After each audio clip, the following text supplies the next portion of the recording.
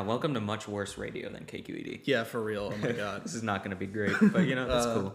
Yeah, we're going over 10 decades of film, one movie per decade. There's not really any like specifics for why we chose the movies we chose. Mostly, they're really good. They're for the most part pretty well known, and we wanted to talk about them. Yeah, and that's watch the main them. thing. And starting that off, coming from the 1930s, 30s, I believe. I yeah, think 36. I don't remember the exact date. We are watching Charlie Chaplin's silent-ish film classic, Modern Times. Written and directed by Charlie Chaplin, and also music by Charlie Chaplin, And starring Charlie Chaplin. starring Charlie Chaplin. Dude was crazy talented and also a giant piece of shit. Unsurprising. Yeah, 1930s had some issues, but just at the beginning we do want to address that Charlie Chaplin did some pretty awful things with some young women. Legit. Dude sucked, but he was really talented, and he made a lot of movies that had a lot of serious social commentary in a time that we don't really think of having as much social commentary about, like, the working people and people who didn't have a voice and fought for a voice. And now, like, we're talking about, especially in, like, Midwest, South, there's a lot of working class people who follow these supposedly old-fashioned values that ignore the fact that for a long time, the people who were fighting to unionize and have businesses were trying really hard to take power away from people who had all the money. Yeah. And now there's this weird billionaire worship thing going on. And it, like, I don't know, I think it's really interesting that this movie came out almost a century ago. And it's Yeah. talking about the same shit. Yeah. Like, yeah. people want to talk about the past without actually paying attention to what people were upset about. Yeah. Well, this movie shows, like, there's clear, issues that have always been existent with the labor force, right? Yeah, And that's, yeah. like, something that's been persistent. Like, this movie's, like, super critical. Oh, Like, yeah. Super social Also, commentary. fucking hilarious. Oh, very fun. So fucking funny. The dude's master of physical comedy. Bad person, master of physical Like, comedy. yeah, we've established guy sucks.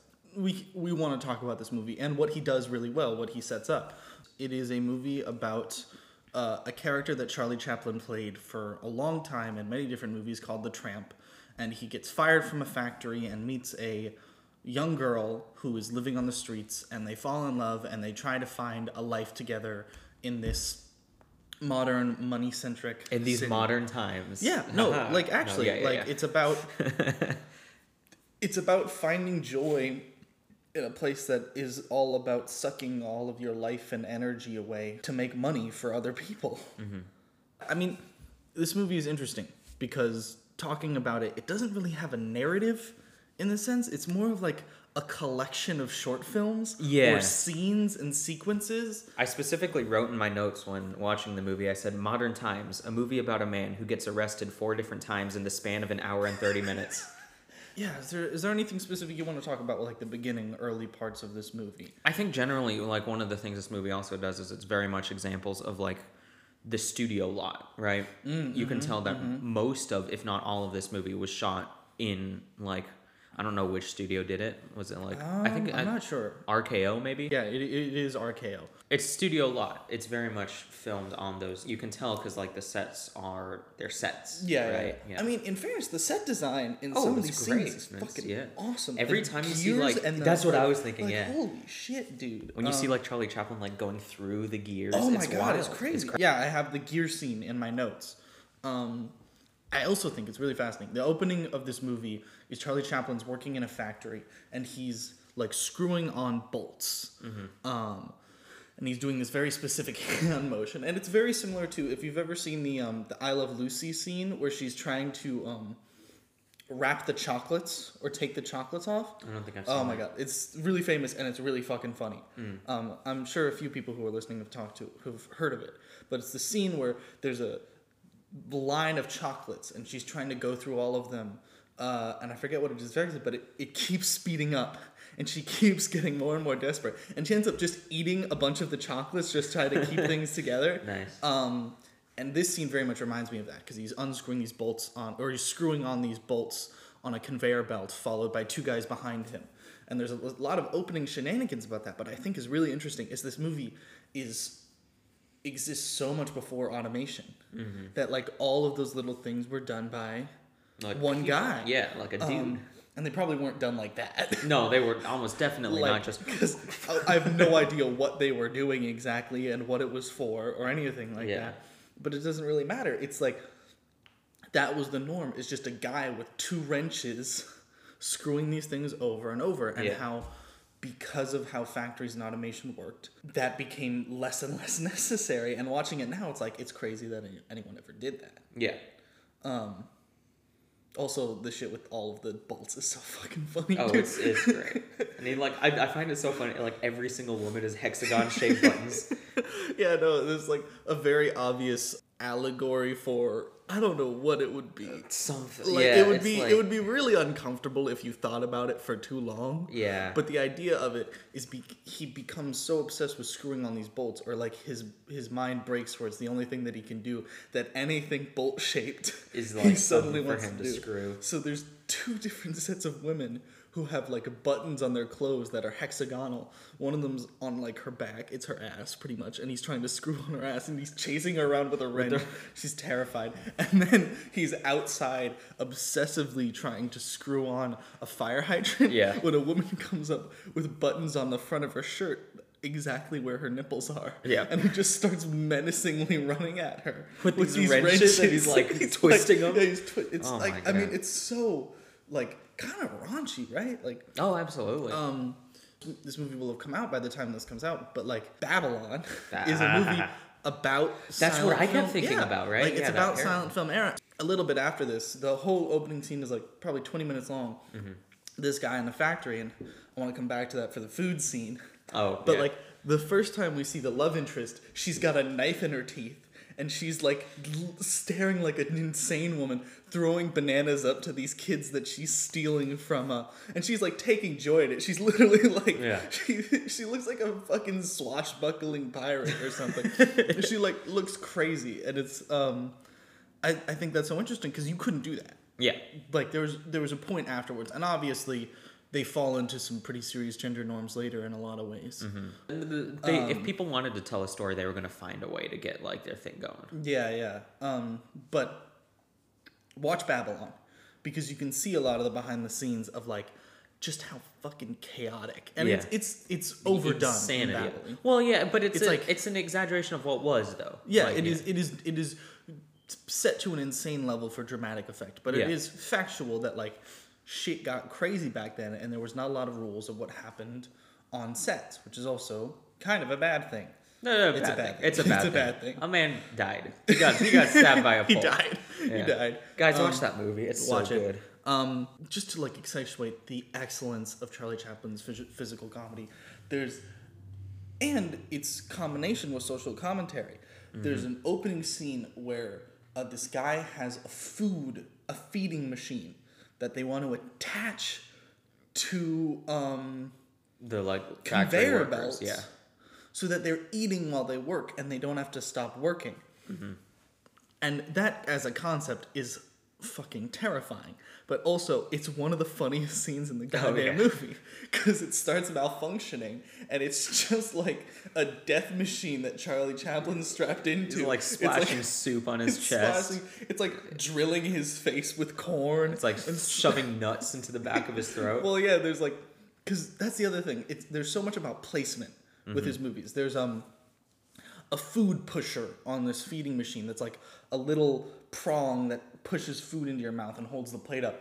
And the guy who's trying to fix the machine puts some bolts up on the plate. He doesn't realize it's on the plate. And when the plate comes up, it just shoves giant metal like washers in his mouth. Yeah. And like, it's hard to explain how funny this is secondhand, because it is all about timing. It is like this fucking ridiculous shit happening at like a hyper speed, and the physicality and the way he moves and walks. It's all incredibly specific. Yeah, is there anything else you want to add before this like opening sequence? The music. There's this one theme. This like not necessarily leitmotif, because it's not. It's more of just a theme, right?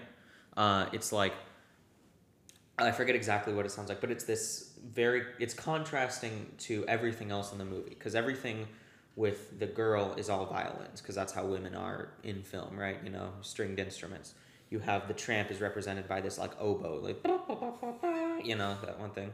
And then you have industry all of a sudden happens. It's just brass. It's insane, and it like blasts you in the face. And that theme is going consistent throughout that entire section, which is like the only real instance of like a thematic style of music that you could see in this from like Charlie Chaplin. I did not know he composed the music to his own movies. Like, I'm not surprised. The dude was like, it makes sense. Yeah, he was crazy. Yeah, and he times it like very well. It's almost in a way like it feels like you're watching like an opera without the voice. Mm-hmm. Right? I mean, yeah, you know? it is like it's so interesting to see where film started. Yeah. And there was no talking at all. Yeah. The only things you had to utilize was music and physicality and like minor sound effects and facial expressions. Yeah, exactly. Compared to theater, where like the voice is probably the most powerful thing you can have on stage. Absolutely. Like musicals, obviously, but regular even theater, yeah. is like you need to have a strong voice. The like Viola Davis, big star in Hollywood. You can see why she's so big on stage too. She did Fences on Broadway. Broadway, right? Was it? I think she did. Well, she did the movie. I know she did the stage play because we Oh, saw did the she? scene. We watched Oh, it in we class. totally did. Yeah. We totally did. She did it with fucking James Earl James Jones. Earl Jones, yeah, which is yeah, like, yeah. fuck yeah. That's so good. But she did it on stage. I can't remember if it was on Broadway or not. Yeah. And you can tell where she gets her voice from, and it's because you need to be a person who like everyone in the back can see. You need to be heard. And film starts off with like you don't have any of that. Yeah. All you have is your body. So we start with these big, over-the-top comedies of these people just being so physically, or those are the ones that stick out to me the most. Yeah, well, you got Charlie Chaplin, Buster Keaton, you know, all those guys. Buster Keaton, Legend. also fucking incredible. Legend. Almost died God. multiple times on Yeah, camera. just casually too. Yeah. Dude, like I know, he never bats an eye. Like a building collapses Yeah. and he's in the window, it doesn't crush him. Yeah. He's just like, yep, the most Tuesday. one of the most famous and like recreated scenes ever. Oh, yeah, yeah. Like people probably hear that and they're like, oh, like Jackie Chan. Yeah. I mean, Jackie Chan, his like hero was Buster Keaton. Yeah, because Jackie Chan is doing Buster Keaton, and Jackie Chan is awesome. Oh, he's great. Like fucking phenomenal physical performer. Yeah. One of the greatest. Well, but it's good to know like where things came from. And Buster Keaton is like the setup for all of that. It's this probably like every stuntman. Definitely has just Yeah. watched Buster Keaton's reels over and They over must. and over You again. have to. Like he's such a staple. He created stunts practically. One of the most dangerous ones he did was on that fucking on that train. train where he like Yeah. takes the log and Yeah, it was crazy. Yeah. And that's what I think is so interesting about this movie is how it tells its story and how it like over the top physicality is the only thing you have. We both come from theater backgrounds. That's Yeah. what we learned. We like dialogue. We do. No, we do. You're right. You're right. We like. I say this a lot. Any movie and any play, which is just two people in a room yelling at each other, I'm down. I'm in. You got me. Banshees of Inisherin? Hell yeah. You son of a bitch. I'm in. No, like literally. Yeah. Like that's just the opening scene. Is just like this serious physical comedy. Yeah. And then the dude gets arrested, or I Yep. guess gets sent to a mental hospital. Yeah, and then it's just like after coming over his panic attack, he's ready to re-enter society. But he doesn't have a job. Yeah. And then the first thing that we see happens. He gets let out into the real world. He's walking down the street, and a flag falls off the back of a truck. This is literally the first thing that happened. He picks up the flag, and he starts waving it to, like, call and be like, hey, You dropped come. your flag, yeah. Yeah. And then behind him, a whole fucking protest comes around the street until he's just leading the protest with the flag. This like labor union Yeah, protest. And then it gets broken up by the cops. They see him waving the flag, and they're like, "You must be You're the leader. You're the leader. Yeah. You're the Arrested. head of this whole thing." And he gets arrested, and he immediately goes back to jail. Like Yeah. 30 seconds later. Or no, to jail in the first place because he went to like. Oh a right, he hospital. went to a mental hospital Yeah. first, and he immediately gets no longer free. How about that? Yeah, no longer. This movie's all about just intervals in between him being imprisoned. Or something. Yeah. And then the next note I have leading into that is cocaine salt. Oh my god, dude! I wasn't ready. So I didn't expect Coke to be in this movie. yeah, it's wild. well, I mean, they never say it's Coke, but goddamn it, no, that's it's fucking Coke. cocaine. Yeah, that is Coke. Like if it was anything else, I'd be shocked. But yeah, he gets arrested and he gets put in jail with a big tough guy as his roommate who's also crocheting. Yeah. Yeah. And I thought there was going to be a whole thing where he's like this lovable, like big guy, but no. He does fill the stereotype of like angry big dude. He just happens to be crocheting. I think that's like fascinating. Yeah. I mean, this is probably pre a lot of the like, big guy is actually feminine. With a big guy named Tiny, yeah. Yeah, it's like just a dude who's really fucking mean and an absolute piece of shit criminal. And just enjoys crochet. Yeah, it's great. Like that, and that's something that like, this is pre the setting up of a lot of those tropes. And now those tropes would come in soon. Yeah, the next movie we talk about is going to set up a lot of tropes for romance movies. Yeah. Well, also fucking great romance movies. I know, I'm just saying, like if we're talking about tropes, we're looking at Casablanca next, by the way. Yeah, Casablanca, great fucking movie. We'll talk about it next week. Yeah. It's going to be great. But this movie right now, like, I think probably one of the first times that trope really comes to mind, and this is like one of the things which is like, the trope is based off of a legitimately complex thing or character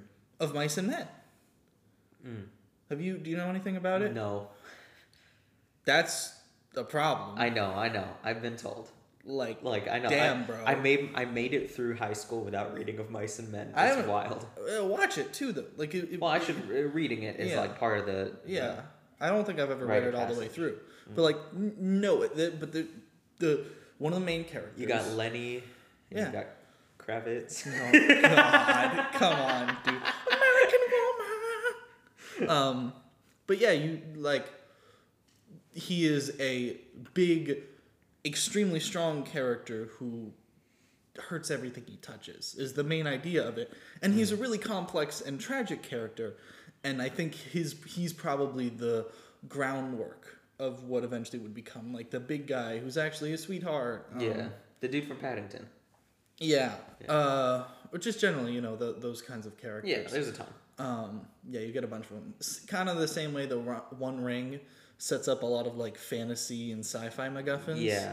When like the ring itself is like a really complex and dark. It just and like it created tragic. This magic instrument that you need to have. Yeah, and except for like the magic instrument it wasn't just vaguely magical. Yeah, it was like a darkly magical. It was a corrupting force in a way that was like snake-like and venomous and like destroyed people's lives and had a whole history. It's exactly. It happens a lot. This exists before a lot of that. A lot of the setting of those archetypes. Now, the lovable tramp is absolutely Charlie Chaplin. Yeah, Charlie Chaplin set that up. Yeah.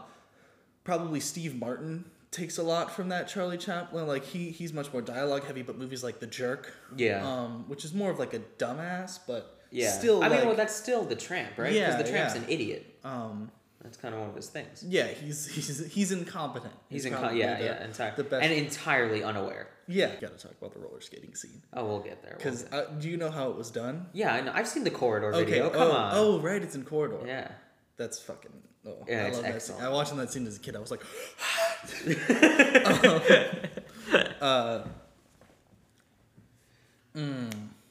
We were talking about archetypes. Yeah. But where was the last part? Oh, right. So back to cocaine, Saul. Back to. What a sentence, dude. Well, I know. Well, it's so funny to me because it is like a man sets up his own demise.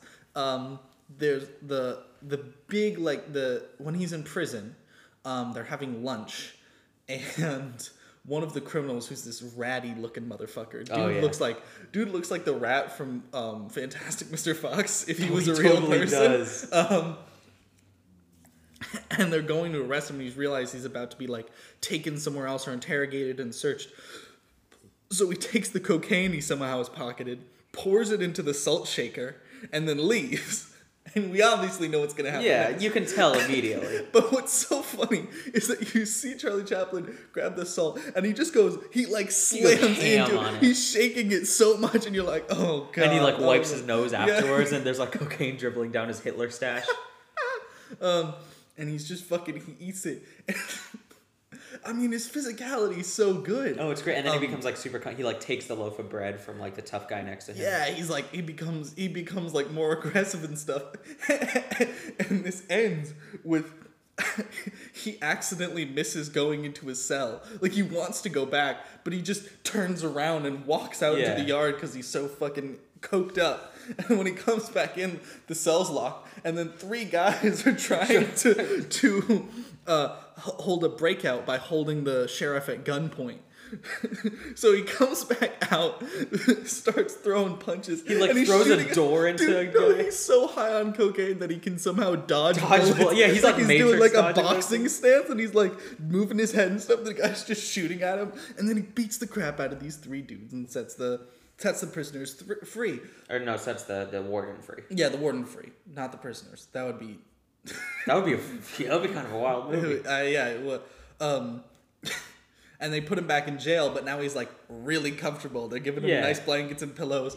He's like super. Well, notice how like there's like social commentary about how like inside the prison is nicer than like having to live in the working world. Yeah, it's like, well, you have a guaranteed place to live.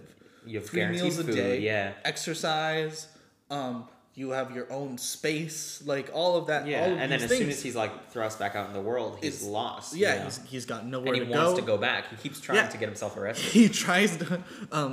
They pardon him and they give him a note that are like, this letter will give you a job. Mm-hmm. And the first job he gets is at a shipyard. Yeah. And literally within 30 seconds, someone's like, hey, go grab a plank of wood. So what he does is he grabs a hammer and he hammers out a wedge that's holding the whole fucking boat together. Yeah.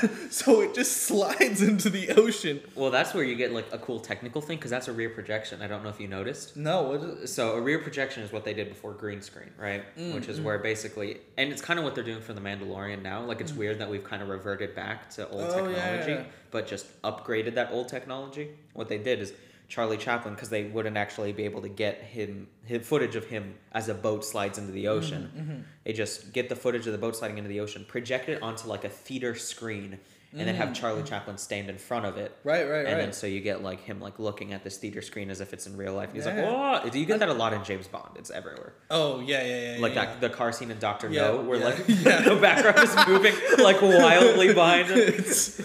Those early Bond films. They're like, great.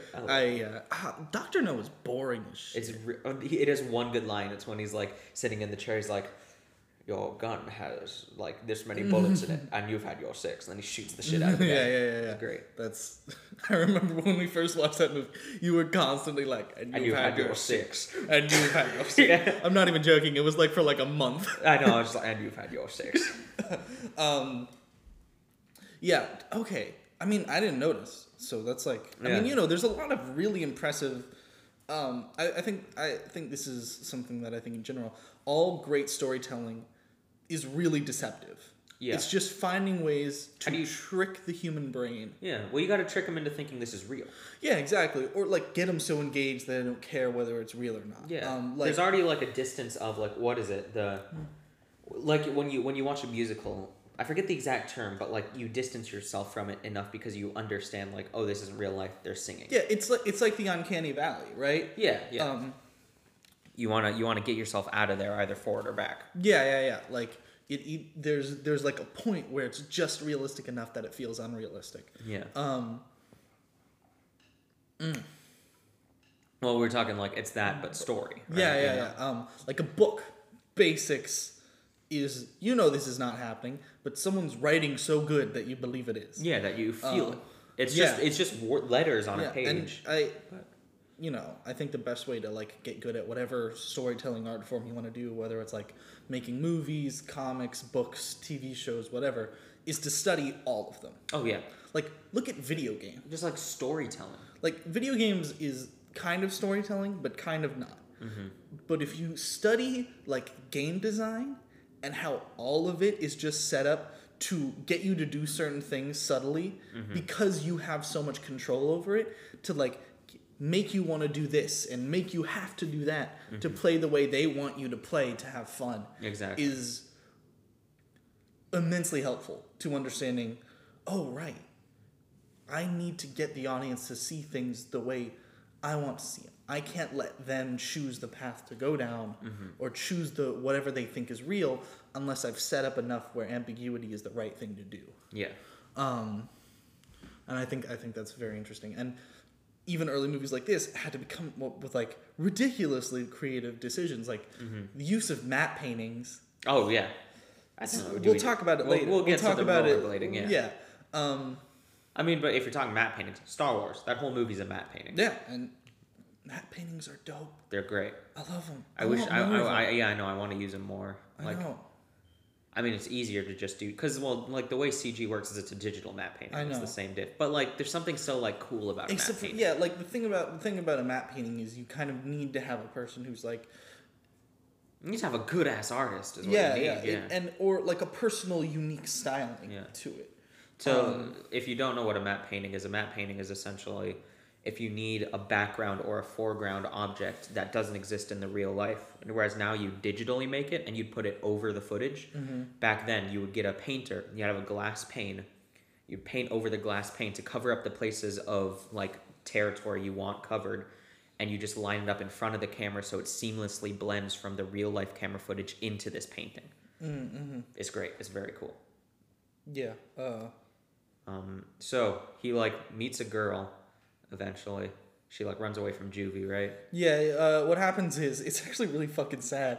Her dad is unemployed. Oh, yeah, and then he dies. He's protesting, yeah. and he just gets fucking shot and dies. Yeah. In the middle of the street. You're like, damn. And then the 3 kids. She has 2 sisters who she entirely fucking forgets about. Oh yeah, she just after they them. disappear. It's like fucked up. But they all get sent into not juvie. Like I guess juvie at the time, but you know, juvie at the time, but like they're orphans. They're they're orphans. And then which does mean that she is under 18, or she is, however, she's young. She is not legally a child, an adult yet.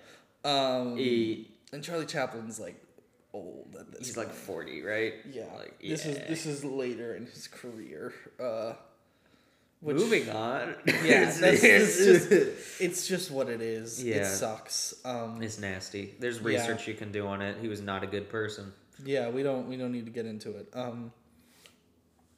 But she runs off. She's like, "Hey, yo, fuck the police," and disappears. Mostly because they're really bad at their job. I know. Like, they just look down. She walks away, and then like they come back, and they're like, incompetent. Yeah.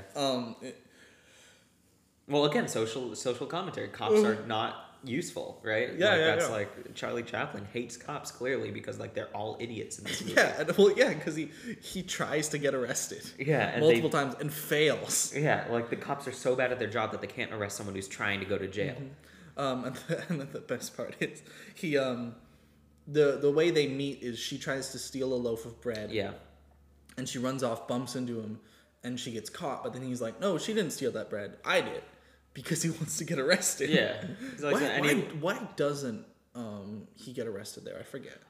Because the woman that saw the girl steal the loaf of bread says to the baker, like, "Wait, what? He's lying. It was her that stole the bread. I saw it with my own eyes." So then the baker runs to the police officers as like, "Hey, he lied. He didn't steal a loaf of bread. She did." And then so the cop's like, "Okay," and just leaves the tramp in the middle of the street as he goes back to arrest the girl. Right. And then, well, he's like, "Well, that didn't work. So you know what I'm gonna do? Was it a women's specific cafeteria, or no? It was just the fact that it was a cafe and he just didn't pay. Yeah, he eats like a whole shit ton of food. He goes up to he calls the cop in. He's like, "Ayo, come here." He brings him in, and he just shows him that he's not gonna pay and gets arrested. Yeah. And while we're on that. There were signs in the food cafeteria. It was a hot homemade tamale for 25 cents. I mean, like, I know that's a lot more money back then, but I would kill for that. Okay, but the tamale definitely sucked. Sure, but it was also a bottle of beer for 15 cents. Like, I'm just saying. True. I know it's different because, like, inflation. Yeah. But, man. Yeah. Yeah. Yeah. Yeah, I know. Charlie Chaplin, in that feast he had, probably spent, like, $5. Yeah, it's fucking crazy. But he gets arrested, and then while the cop is on the phone, he goes to a newspaper shop, like, still handcuffed, gets a cigar, gives some cigars to some kids. Oh, that's so good. And just keeps smoking it. Then the cop takes it out of his mouth, puts it on the table. Charlie Chaplin picks it back up. Yeah. He meets her officially in the police car, and they're being driven off. And I forget what happens exactly. She like starts crying, and the cop and Charlie Chaplin tries to like calm things down, and then they hit a bump, and they all fall out of the and train. then like she jumps off, and Yeah, they all fall, and then Charlie Chaplin like knocks the car. We don't need to go beat for beat. They're free. They're on the run together. While we're on here, this is the first time we hear the other theme that's in this movie a lot, which is the love theme between the tramp and this girl. Da, da, da, da, da. No, okay, wait. So straight up, because I don't know when this song was released, but you know the fucking smile, though your heart is breaking, smile even when it's aching, when there are clouds in the sky, you and I. That's their love theme. Just straight up. It's the orchestral version of that. And I don't know which came first, this movie or that song, because one of them is ripping off the other, and I want to know which is which. Shit, I forgot some of the shit I wrote in here. I just want to go back real quick to the dad dying, because what I wrote down is, damn, dad's hella dead. And then my next note is, double damn, the kids are gone. Nice. While we're here, I think I want to talk about how Charlie Chaplin physically frames himself. Right? Because like so much of his physical comedy is he has like a walk where he sticks his feet out. It's like the opposite of pigeon toe. Yeah, he's got his clown feet. He looks like a penguin. Yeah, that is like it's intentional. Dick Van Dyke came after. Dick Van Dyke is Chaplining then.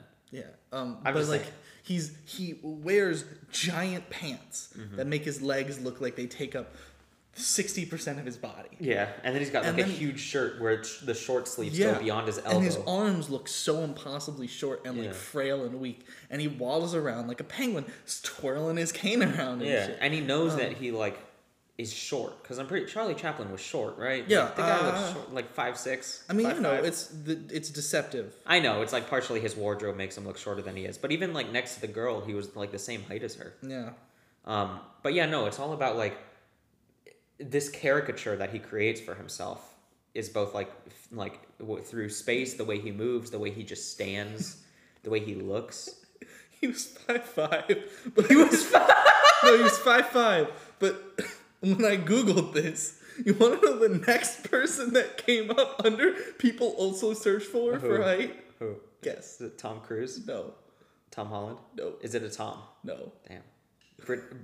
I don't think you're on the right track. Shaq. No, you're definitely not on the right track.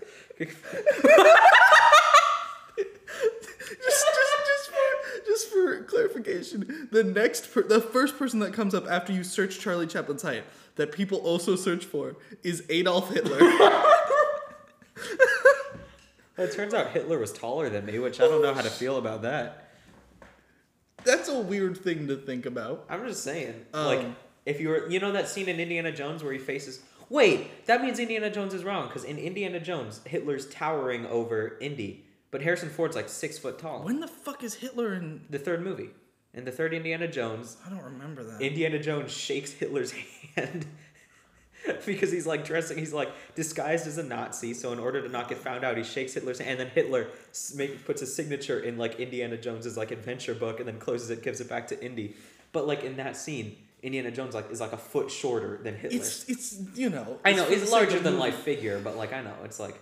Yeah, I'm just saying, it's not... Indiana Jones isn't historically accurate, guys. Jesus Christ. Damn, be better. Hopefully the new movie fixes that. Gosh.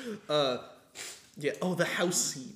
So there's this scene where Charlie Chaplin and this woman fantasize about living in a house together. He just, when he commands the cow just to start milking. Do you know how they do that with the cow? There was almost definitely a hose running down. Oh, okay, yeah. Because it just looks like an actual... I think that was just an actual cow. It was an actual cow. They just have an actual fucking cow. They just have like a hose go... Because if you notice, they hide the rear end, so they have space to put the hose go down. Yeah. And also, like, hopefully they treated that cow well, but this was before, like... No fucking way that cow got treated well. There's a good chance that... You know how she cooks a steak later on in the movie? That was a ham, dog. That was a ham? No, she cooks a steak. In the dream sequence, she's cooking a steak. In the same scene! I'm just saying. Because, like, animal laws for movies weren't invented till after the year 1980. So, you know. Oh, God. Well, you know, it's that because, like, Friday the 13th, released in 1980, they killed that snake. No, I know. Well, that's, yeah. But that cow did not get treated right. Probably not. It probably got eaten. which I mean, so do most cows. We're in our usual flow now. Yeah, we're going. So the rest of this movie is just these two people trying to find a life and find happiness. Well, and while there are some uncomfortable things, I do think this movie is like overall extremely positive in the idea if it's two people refusing to be beaten down by a city and a society that is determined to beat them into submission. Like, we can make fun of his incompetence, but it kind of like is his form of rebellion. Yeah. I mean, the thing is like, the thing that's interesting is everything that gets in Charlie Chaplin's way is industry. But everything that gets in industry's way is Charlie Chaplin. Right? Like, it's like they act as like complete antitheses of each other, right? And it's like very clearly like this dude hated industry. He hated modern times. Yeah, I mean, you know, he's a communist. Yeah, The Great Dictator, which I haven't seen. You've seen the monologue though, right? I haven't seen the monologue. Oh. Well, because I want to watch the whole movie. Is the thing? Yeah. You know? I watched it in a class at some point. Yeah. Because, you know, the dude was like heavily political. Absolutely. We'll watch The Great Dictator it's one day. Interesting. He uses comedy in this. He uses comedy for commentary the same way horror uses. Because like the way horror uses commentary is the not necessarily the antagonist, but the obstruction, like the thing that is the thing that stops the protagonist from getting what they need. The thing that causes fear.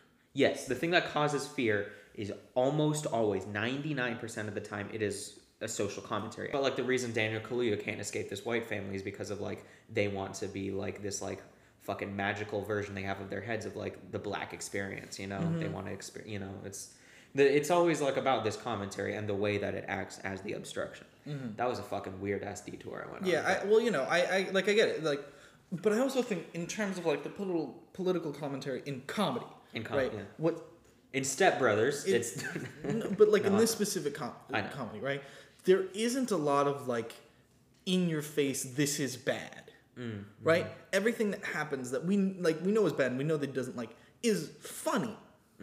Like, it's funny that he keeps trying to screw in the holes because he does it all the time. Yeah, right? and that he goes insane because of it. Yeah. And it's funny that he accidentally leads a communist riot. Yeah. And everything that happens is basically comedic. But what I think is interesting is the emotional moments are not of sadness, but of joy. And not like comedic joy of like these people who literally refuse to be beaten down every time. It's like, it's all good. We're just going to keep going. Yeah. And that's how the movie ends, which we'll get to. We should keep moving with the movie. The department store scene. We gotta go through it. The department store scene is so goddamn good. It might be one of the best parts of the movie. It not the best. Probably is. My favorite part is the end, the singing. The singing is great. The singing right before he sings is not great. Yeah, well, we'll talk about because I want to talk to you about the singing because I looked it up. Yeah, and it's really interesting. Oh, okay. But the department store scene is Charlie Chaplin gets a job at a department store as a security night guard, and he brings this girl in, and they go to the toy department, and they start roller skating. And this is a famous scene. Like you've seen this scene almost. Maybe not. Like not. Okay, we've seen it because of like the circles we go in. But in a certain set of people, this scene is famous. And at the time, this scene was like, holy shit. It's legendary. Yeah. It's maybe other than like The Great Dictator, probably one of the most famous Charlie Chaplin scenes. Probably. Yeah. There's a few other ones like Gold Rush has a few iconic. Gold Rush, yeah, and also like The Kid. Yeah, like. Yeah. But like, you know, the trope of someone looking at someone and they turn into a piece of chicken or something. Yeah, that's Charlie Chaplin. Is that Charlie Chaplin? dude, you don't even know. They turn. Did they turn a person into a chicken? No, you have to watch that scene. Dude. It's so fucking. Wait, do fun. they even fade it, or does it just cut, and no, he's a chicken? Fades, and he's like, and it's a giant cooked fucking. It's like a suit. Oh my! It's a suit? Yeah, dude. It's not even like a chicken. No, he runs around in this fucking. Oh, okay. Well, that's wild. Oh, it's so fucking funny. But this scene, which is another really iconic scene, they're roller skating, and Charlie Chaplin shows off the tramp. We'll call him the tramp. Shows off his rolling skating skills to this girl, and he's like, "Look, I can even do it blindfolded." Yeah. And right behind him is a railing, a broken railing. And he's just doing these stunts, twirling around. And there's a pit right there, like a deep-ass pit. It is shockingly realistic. Yeah. Like you fully believe It's like it's it almost, could have been a legit stunt. Yeah, and he'll is. like get to a point where he'll be skating backwards, right? And then he almost reaches the edge and then makes a pinpoint turn right as he reaches the edge. You're like, oh my god. Oh my I know, god. like even if you know how it was done, you're like Yeah. pins and needles, Yeah, right? because You know? it's just like it's so daring, death-defying, and the way they did it is so simple. Yeah, we're coming back to matte paintings right It's now. just a matte painting. They yeah. just painted.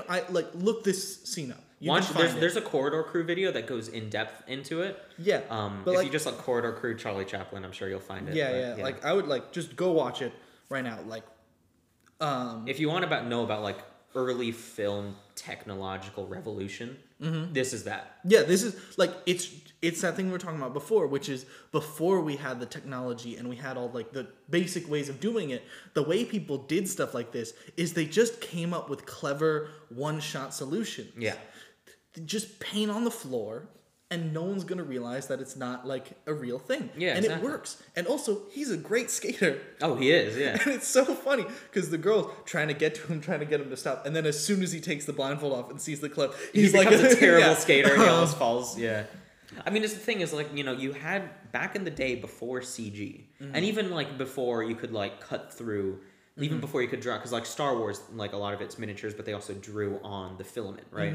Before they figured out that everything that you see had to be captured in camera in that moment, right? Yep. You couldn't. There's no such thing as going in post. There's actually that's not true. There's one scene where there's like a visual effects shot in this movie. I don't know if you caught it.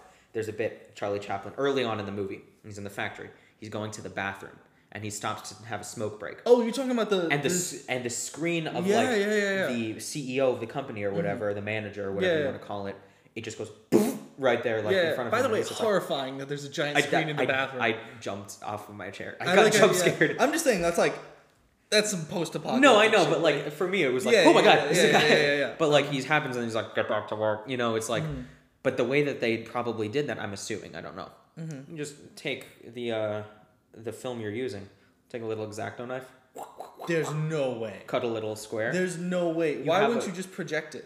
You would, because it's not a projected. You'd be able to tell if it's projected. It's the edges are. I might have to watch it again. I don't think it's projected though. That would be. I feel like that would. But do you know how time-consuming that would be? I mean, the whole process of editing at the time was. Yeah, you like get like the guy with the cigarette in the cloudy room, and he's like, Bro, you're literally cutting. Well, like that's the thing. Yeah, you're using like if you ever watch an old movie and you see a little like as the film is going, you see like a red little. It's because the guy who was smoking a cigarette and a bit of ash dropped on the film. Yeah, it happens all the time. No, it's insane to think that someone literally went in there with like a pair of scissors. Yeah, scissors, tape, glue. And for what, 10 hours? Per day. Like he'd be in there for like a month. Yeah, just cutting up each frame of a film. Well, it's one of the reasons why people attribute the one take to early cinema, because there were much less cuts. Because like if you think about, imagine, if you're doing like a Liam Neeson Taken fight scene by using that kind of thing, you'd have to cut every other frame and like you do one takes because it's easy. Because otherwise your editor is going to die. Is going to actually like die. Like he is going to decompose in that room. He's going to die of old age. That's a huge reason why like I think it's so interesting that you just do everything you can in the camera. Yeah, exactly. And it works. There's no such thing as post-production. You can't fix it in post. You fix it now. I want to start picking up. We gotta get let's get moving. I'm gonna blow through the next sequence after the department store. In the department store, there's another scene where like a robbery. It's gonna get robbed, but then he sees one of his old factory workers, and they have a friendship. Drunk as hell. Yeah, he gets accidentally drunk by shooting a barrel of rum. And it right just pours into his mouth. Yeah. And then there's a scene where he gets another job at the factory as an assistant to a technician. Well, this is after he gets arrested again. Yeah. He gets arrested again, and then... Oh, yeah, he gets arrested. No. Because he's in the department. He sleeps in the department store. He gets pushed out. He gets arrested. It says, 10 days later, and then the girl is waiting for him outside the police department. He works as a factory worker. Wait. No, we're skipping past the house. Because while he was in prison, she built a house. Remember? It's super broken. Yeah. There's a broken ass house. Yeah, he leans on a door. He flips back into the water. More Chaplining. Yeah, more physical comedy. Beam hits him in the head twice. Yeah. Chair falls through. through the floor. He a like cartoonish sandwich. Oh yeah, like with the bread that's like a mile thick. Yeah, it's just giant fucking bread. Yeah. And then the factories reopen, or more factories open. Yeah, he like reads a newspaper. It says, "Strike has ended. Factories reopen." He's like, "Finally, work." Runs off. He goes in. He gets a job as a technician's assistant. We get a whole sequence that's pretty funny. Yeah, with like the German guy. Is he German? I just assumed he was. I read his dialogue in a German accent because he has a big old mustache. I mean, I don't know, man. Maybe. Well, it said he's like an engineer and he's like a big old mustache with the round glasses. So I just imagined he was like Geppetto or My something. favorite is when he gets stuck in the gears and then the lunch break starts. Oh yeah, and he's got to feed the guy his So lunch. he feeds him. And then they go back on strike. And he's out of a job again. And then he gets arrested because a cop keeps scaring him. And then he sits on a wooden beam that launches a brick at the cop's head. Oh, yeah. And he gets arrested again. But this guy gets arrested all the time. Yeah, while he's in jail, what I think is so interesting to me is the next scene. It reminded me of West Side Story. Because she's singing and dancing in the street right after he gets arrested. And she's really happy. And I was like, oh. And that's like, that's like... West Side Story. Yeah. Yeah. The reprise of I Feel Pretty at the beginning of Act 2. Yeah. Oh my god. That happens like right after Bernardo's death. Yeah. Spoilers for that movie, but you've seen it. God damn it, man! If you don't know the story of Romeo and Juliet, I don't know, dude. I don't know, man. Read a book. Yeah. Romeo and Juliet specifically. Read that book. Yeah. But then she gets a job at a club, and when he gets out of prison, he gets hired at that. It's a restaurant. Yeah. And he gets hired as a waiter, and then we get a waiter sequence, which is pretty funny. Yeah. You know, he's like trying to get a dude a duck. Yeah. And the duck gets like stabbed on the chandelier. Yeah. A lot of the reason why we're kind of blowing through this part is because we've talked about all of the strengths. Yeah, exactly. Of what this stuff is. This is like, we're not trying to like recap the movie. We're trying to talk about moments of the movie that are important. Yeah. You Like know, everything that Charlie Chaplin does really well, he does really well through all of these sequences. Yeah, you should watch the movie. It's a quick watch. It's an hour 30. Yeah, it's breezy. But my favorite scene is the final, where he has to sing on stage, and he's supposed to she writes the lyrics of the song on his cuff because he can't remember them. But when he does his opening, he starts dancing and he shoots both of his cuffs off the stage. He does one of like those Broadway slides where you like flick your arms out and like you just watch both of the pieces of paper go and then right out of his he thing. starts singing the song, and you know what it's about. You just know. Yeah, because he's a physical and he's performer. singing it in another language. He's singing, I think like either French or Italian. You want to know what's fun? Is it neither? It's both. It's both. Yeah. It is. He is singing nonsense. Is he fucking minioning? Yeah, no, literally. I looked this up. He's singing gibberish. And I'm like, of course he is, because he doesn't need the dialogue. Yeah. He's such a talented, and it's like he's killing it. He's killing it. He's also singing it himself. That is Charlie Chaplin's voice. You can tell, yeah. And he's like, he's like the voto de la tua. yeah, scotiero como tiero. Like, and he gives these like, and it's very different to his usual like tramp performances. He's giving these very specific kind of tight movements. Well, it's interesting because it's not like it's not Charlie Chaplin performing it. It's the tramp performing it. Yeah, it's the tramp. Yeah, it's because Charlie Chaplin's performing as the tramp, and the tramp is performing as it's like I'm a dude playing a dude pretending to be another dude. But yeah, he gives this amazing performance, and you can like he's killing the audience. I'm laughing super hard. I'm like the singing is great, and like because I was curious, I looked it up right after. I'm like, of course it's nothing. He's not saying anything. Yeah, I mean it makes sense. He is. It's a song about an affair. Yeah, well, the thing is like he's saying nothing vocally, but Charlie Chaplin never says anything vocally. Yeah, he doesn't like, need to, except for when he gives one of the greatest monologues. Well, of all I mean, time. like the tramp specifically. Yeah. Like, though he is he's gotten to that point, and like you have a lot of masterful visual storytellers who can like do the whole storytelling without speaking a single word. You got people like, Buster Keaton, we already talked about him. But also like even Jackie Chan, he talks in his movies, but a lot of times you don't watch his movies for the dialogue. Jackie Chan didn't really know English when Yeah. he first did 48 Hours. Yeah, Not 48 Hours. Rush Hour. Rush Hour. 48 Hours is a better movie. Do you ever watch? There's a blooper. I forget which Jackie Chan movie, but he's supposed to like come out from behind the thing. cheese. Yeah, and he points the gun and he goes cheese, and then everyone just starts laughing. He's like, what? They're like freeze. It goes, oh, freeze. Yeah, It's so funny. there's some like funny moments, but it's his physical performance. There's like a scene I watched Rush Hour for the first time recently. It's so good. Okay, it's fine. The second one is better. Rush Hour 2 is better. Okay. Rush Hour 3 sucks. Well, I won't watch Rush Hour 3. But we're trying to push the pot over, and he keeps stopping it, Yeah. and then it ends with it just getting shot, and it fucking explodes, and he's Yeah. like, well, fuck me, I guess. I mean, and there's one fight scene that's one of my favorites. I forget which movie it's from, where he's in the middle of Chinatown, and he's trying to fight these guys, right? Mm-hmm. And he like falls through this awning. And his clothes get torn off, and he's naked, butt-ass nude. But the thing is, his movie's PG-13, so he can't show his dong. So the whole fight scene, he's fighting these guys, and he has this massive golden plate that he keeps just trying. His whole objective is to keep it on his dick, and he's just fighting these guys, flipping. He like flips it up. The camera moves as he blocks the guy with the thing, and then it moves back to his dick, and he's just like fighting these guys, constantly trying to protect his like douche. And he's like, oh, it's great. Yeah, and like non-vocal storytelling starts with silent film. Yeah, exactly. Up. The opening scene to Up is a silent film. Yeah, it is, really. It's a great silent film. It's one of the best, I would argue. It is like, if that was just the movie, it would be a better movie.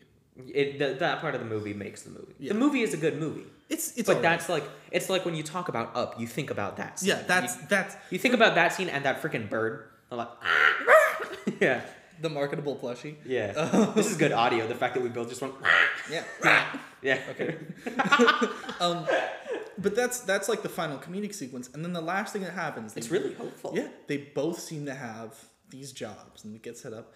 But because she's working at a public restaurant, this girl who's wanted by the police for vagrancy and for escaping juvenile officers. officers. Yeah. They try to arrest her and they try to cut her out, so they both escape and they have to. Charlie Chaplin pulls the most baller move as they're running out. Dude, he's just knocking over every chair behind him. What did I write? Because I also took notes on that. Bro's tipping over all the chairs. Yeah, it's great. Well, and he does it so quick. Like, one of the great things about Charlie Chaplin's performance, I meant to talk about this earlier. Cameras, so back then, right? The cameras didn't like automatically run at like a certain speed. Mm-hmm. They were the crank cameras. Mm-hmm. You want the footage to run faster? You don't move faster. You crank faster. You go, So that's the reason why his actions in that movie, in real time, are performed much slower than we see, because he's cranking them super fast. Yeah, and that's one of the reasons why Charlie Chaplin has that look of being super quick. He's not that quick. He is quick. He's not that quick. Mm-hmm. The camera's just moving really fast. Yeah, you can tell it's sped up. It's great. And he cranks it specifically, like, if you have a scene where he needs to move slow and then move fast really quickly, the camera's cranking slow, and then, like, you can tell, like, he told, as the director, he's like, all right, when I hit this beat, crank much faster. And it's great, like, the way, I almost kind of wish cameras still work like that, or if, like, I could find a camera that I can figure out how to program it like that, because the way that you can just speed up and slow down time is really unique to the silent film era, and that hasn't really been done. Well, you can do it. I mean, you can like Chris Nolan it, the Benny Hill. Yeah, like the yeah. I mean, like, the only thing that I think comes close, and I don't think it like is the same thing I'm talking about, is like the clips I've seen from Tenet, right? I haven't seen Tenet. All I know is that there's like weird stuff with time and like different parts of the image slow down and then it speeds up, but that's done digitally. Like, what I'm talking about is like the cranking. I don't know. There's something about it that I want to like. Yeah, I think it's interesting. Let's wrap this up with this end scene. But they have to go on the run and leave the city. Yeah. And she starts crying. He's like, "Hey man, it's okay. We're just gonna keep doing what we've been doing." And they walk off into the fucking sunset. Classic. And it's just like I think the last thing I wrote was the adversity of the human spirit. Because that's kind of what it is, those TikTok like scrolling things. I think, but it kind of is that. The bells are ringing. Yeah. Oh yeah. And I think that's what it is. I think that's kind of what it's about, which is it is the hopeful end of a time that was really bleak. Yeah. And like apocalyptic in nature. Like, I mean, maybe not apocalyptic, but it wasn't apocalyptic. But like, that was the time when, like, we talk about how dystopian in nature. Dystopian, yeah. Like, people were packed into like small houses working in hellish factories. Children had to work. Well, it was that weird time in automation, right? Where like things were only mostly automated. You still needed a lot of humans working these shitty ass jobs. Yeah, and not getting any pay for it. And it like creates the whole arc of how the middle class would rise and fall. Well, it wasn't even the middle class. That wasn't the middle class. Is That's the working class. That's what. Oh yeah, the working class would rise and fall. Like how it would like build until like they were necessary, and then automation would eventually lead to them being screwed. But they had built it so they needed all of this stuff, and it exists as part of that. And I think it's such a hopeful version of that. Yeah. God, yeah, it's a great movie. It's and it makes you think, right? Because like. You know, Chaplin doesn't explicitly say what's right and wrong. You know, he like lets you, and also you could argue that like it's the opposite message because like a lot of times when Chaplin's put out of work, it's because they're striking again, right? Yeah. And he like the tramp, the character sighs at the strike. He actively doesn't like the strike. Yeah. You know? Well, you know, there is definitely some. Yeah, there's a lot to it. Yeah. And I think there's a lot of open interpretation. For me, the thing that sells it is that the opening shot is a bunch of lambs running into a pen, followed by a bunch of people going into a factory at the same shot. And that's just... the first note is sheeple. It's great, yeah. And that is Modern Times, a great movie that you should watch. I know we got into a lot of the weeds of what happens, but it's still definitely worth watching. We omitted enough to the point where if you watched it, there's a lot you can pick out. Mm-hmm. And I'm sure there are people that have like analyzed this movie to hell, you know. This is one of these movies that we're going to talk about in the classics are going to be ones that have been talked to death. But we're still going to talk about them. Well, and some of them are like different levels of talked to death. You know, we got just some spoilers. We got The Godfather in there. We got Goodfellas. We got The Shining. Yeah, The Shining is one of the most talked about movies. But you know, there's definitely some dark horse picks. Yeah. Some like Mean Girls. We're gonna talk about Mean Girls. Yeah, it's gonna be great. No, this is gonna be this season. We have like a theme, and I'm excited. It's not just whatever movie we feel like. And leading up right into the Oscars, and then after that, we'll have a little bit of talk about what we think. Generally, I believe we're both not huge fans of the Academy. The Academy, and just generally how the Oscars work. Yeah, we'll have like a little bonus episode that's like Oscars after show. Maybe we'll get a Slap 2.0. Who knows? Oh, we'll see. And yeah, this has been Critically Loud. I hope you enjoyed it, and we will see you all next week with Casablanca. If you want to watch the movie before we talk about it, we're talking about Casablanca, which is a movie you should absolutely watch before listening to the episode. Yes, watch Casablanca. It's great and good and deserves to be watched. With a before you need to watch it before you know what the plot is without any spoilers. Yeah, exactly. It is a movie that deserves. That's a movie you fucking sit down, you sit your ass on a couch, you have a cup of tea or coffee or something, and you just watch a movie. Yeah. And now for real this time. Thank you all so much for listening, and we will see you next week. Adios, muchachos.